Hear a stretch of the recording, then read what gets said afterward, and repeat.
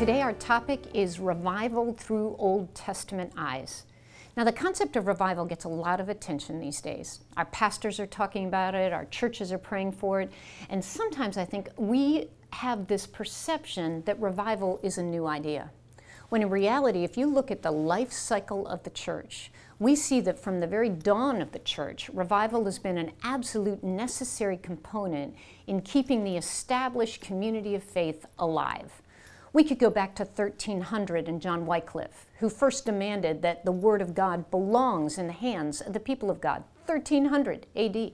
Or we could turn to Martin Luther in the 1500s and how he took his 95 Theses and challenged the then dead bureaucracy of the Catholic Church with the ethics of the biblical text.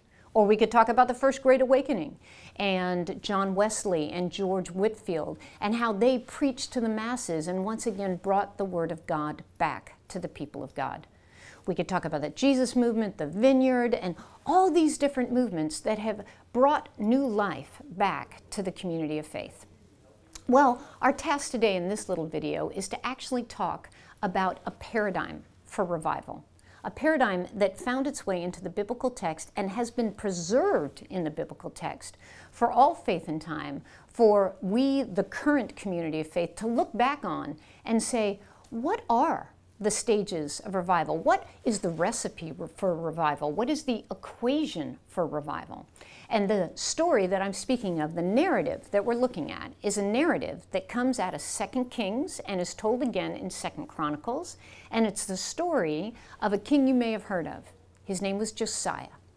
Josiah actually came to the throne as a young man, a boy, only 8 years old, but he was raised by the priests who built in him a passion for a purity of life and a piety that characterized his leadership. So when he comes of age at the age of 16, we read in 2 Kings chapter 22 that he begins to seek the God of his father David. And when he comes of age at 20, as a leader within the community of faith, he actually moves toward reform of his established community of faith. So Josiah, an insider with leadership responsibility, starts seeking to clean out the religion of his own people. And that reform leads him to go into the temple of Yahweh and start hauling out of the temple of Yahweh idols that were dedicated to Baal and pieces that were dedicated to Asherah, the fertility goddess. He actually pulls out the horses and chariots that were dedicated to Shamash, the god of Mesopotamia, from the temple of Yahweh. So obviously reform was needed. But there was a moment in 2 Kings chapter 22 when his reform movement that had grown out of his personal piety caught on fire and turned into a wildfire. Do you know what that moment was? It was the moment when Josiah's men in the temple discovered the book of the law. Right there in the Bible, we find that the people of God had managed to lose the book of God right there in the temple of God.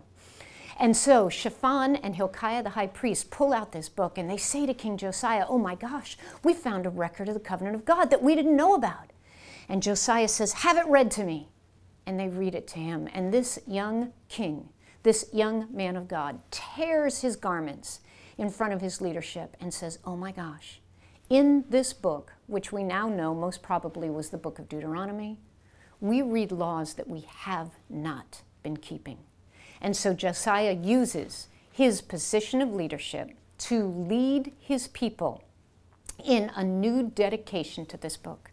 First, he confronts them on their compromises. Second, he leads them in learning this covenant.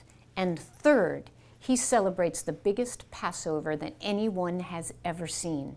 In other words, announcing to the people of God, let me remind you who you are.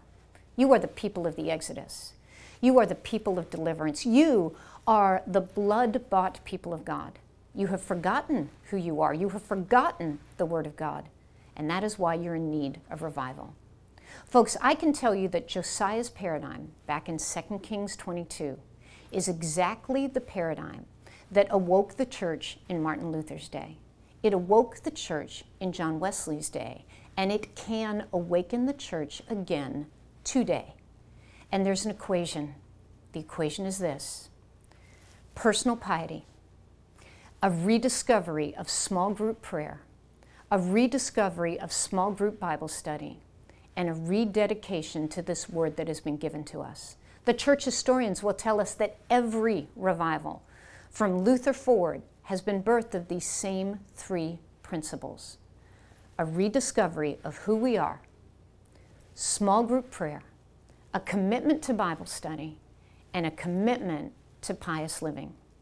If we actually will mimic this paradigm that was given to us all the way back in the days of Josiah, we will predictably see revival again. The equation is always the same, and it always results in the rebirth of the life cycle of the church. As you take a look at this diagram that's offered to you on the screen, take a look at 11 o'clock. And what you see there is that every community of faith from Josiah's day on forward has been birthed with revival, a revival that is always set afire by the study of the Word of God.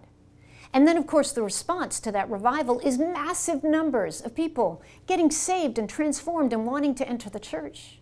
And of course, then the most necessary step is that we need to organize those people of faith into discipleship groups and keep them within the community of faith. But that organization always leads to institutionalization, and too often to bureaucracy. And bureaucracy can lead to stagnation and death. So do we leave it there? Do we just expect every community of faith to die of stagnation? No. What we do every time, in every generation, is we re-interrupt this cycle with revival.